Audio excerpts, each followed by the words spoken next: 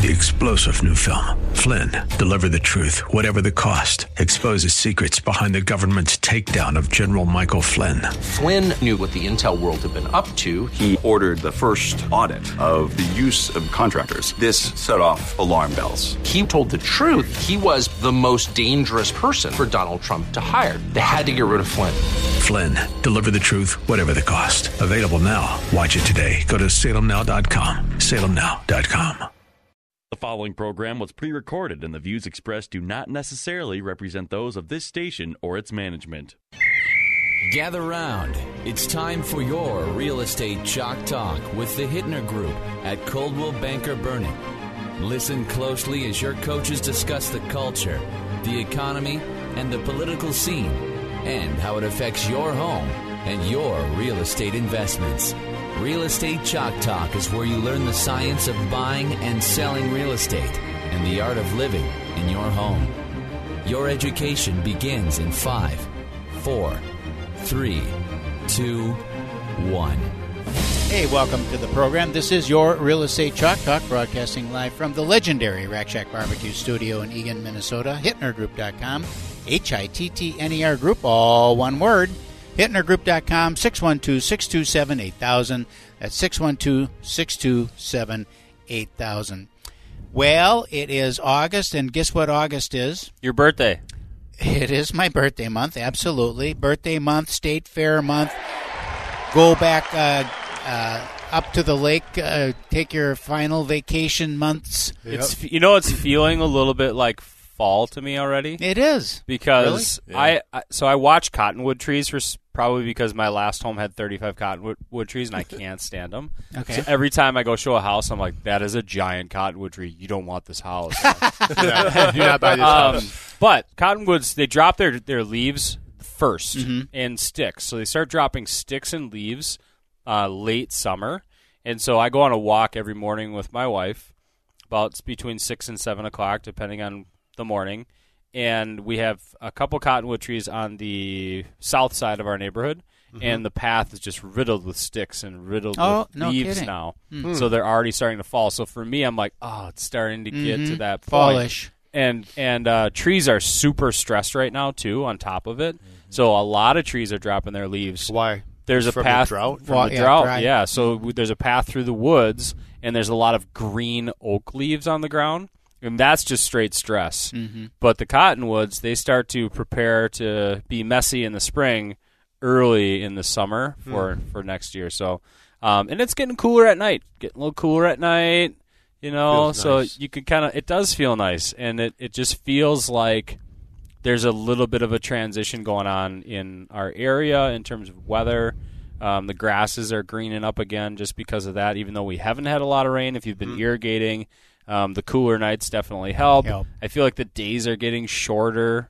It's just like feeling like it's getting back to football starts this weekend. Yeah, football's starting up. Thank Like the Lord. it's feeling like it's getting back to let's go sell some real estate again from our summer lull. And so been working on a lot of new listings and stuff like that. And it's like it's just that transition time. It feels like everybody's kind of re-engaging. There's a lot of conversation going on about masking at school and all this crap. So it's like the school conversations starting back up, and so it's feeling like already.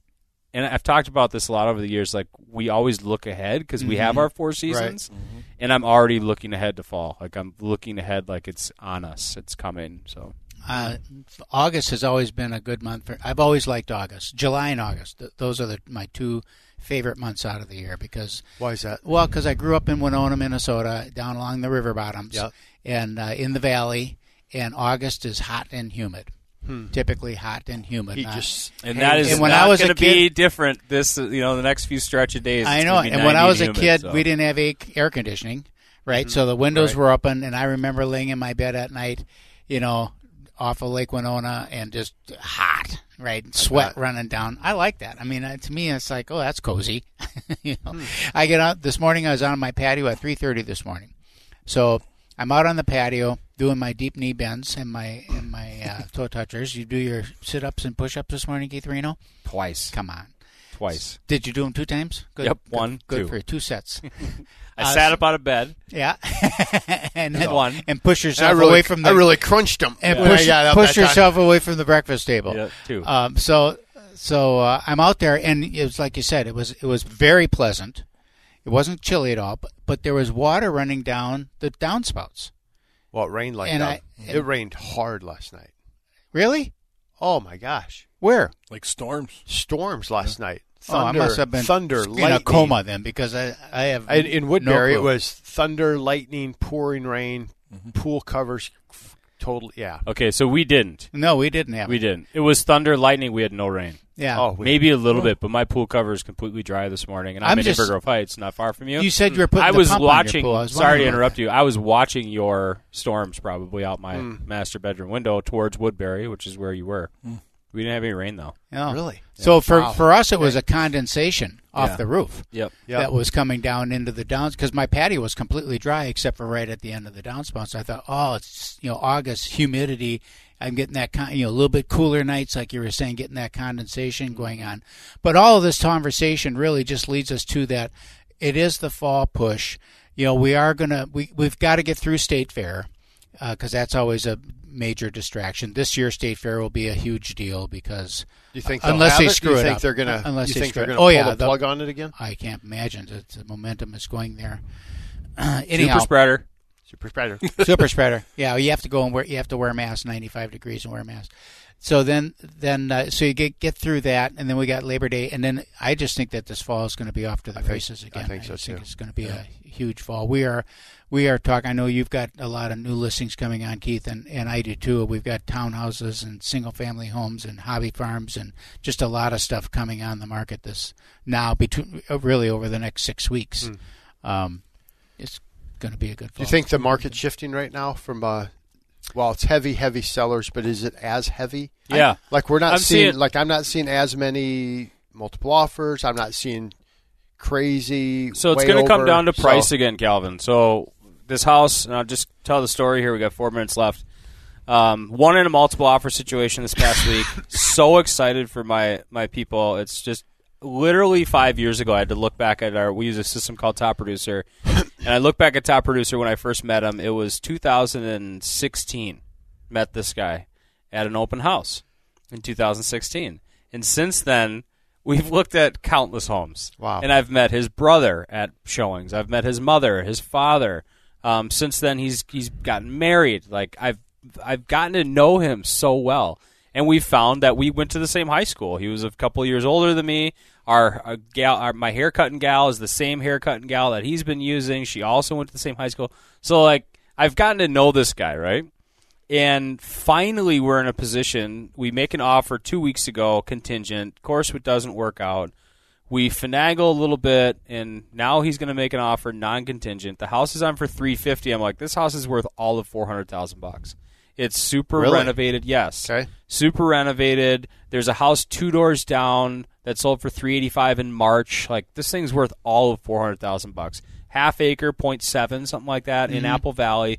Great home. And it's what we've been looking for. Rambler style, couple beds on the main, finished basement, kitchen remodel, walls been removed. It's everything we've been looking for. New windows, new roof, exterior paint's done, landscaping's dialed in. There's going to be 12, 15 offers on this house. And I see a couple agents there while I'm there that I know, and Summers from the office and another couple RE/MAX people, and everybody's writing offers. So I'm like, this thing's going to be crazy. Here we go. And so we saddle up, write the offer, and I'm like, $385,000. $385,000 is our cap. We can't go over $385,000, but how can we set ourselves apart? Okay. Appraisal gap coverage. Make it strong. Let's do appraisal gap coverage. Let's go back. Do they have the cash? Go back to the house. So appraisal gap coverage is if the house doesn't appraise for the sales price, then we're going to make up the difference in cash up to a certain amount. And so we put that in the purchase agreement. What was the purchase price again? What was it listed at? $350,000. We offer $385,000. And I'm saying this house is worth all $400,000, but we're going to give it a shot, and then we're going to structure the offer over here as best we possibly can. Okay. And so then I'm like, let's do a second showing, go back over and make sure you're comfortable with the condition so we can remove the inspection contingency if you want to. So he brings his brother. We go back. We look at it. And then in the purchase agreement, all right, we came back for a second look. They're comfortable with the condition of the property upon inspection. The home will be purchased as is, no inspection contingency. Then we put in there, appraisal gap coverage, $15,000. We'll cover up to no more than sales price. And then also, of course, we have 15% down. We're closing in, 3 weeks, and we're doing all the right things, right? Mm-hmm. Agent calls me up. She's like, Keith, can you go to 400? It's 400. I'm like, I knew it was going to be 400. I call my buyer. I just can't stomach it. Can't go 400. Call her back. Can't go 400. We have to stay at 385. If I could buy you, I super appreciate you giving me the opportunity, right, and having this conversation. That was great, right? Because in advance, I said, if there's anything about our offer that doesn't fit, please call me and we'll discuss it. And she did. So I'm like, I'll buy you flowers, dinner to your favorite restaurant. Thank you for the professional courtesy to call me. They go back, they deliberate, they come back like, you know what, Keith?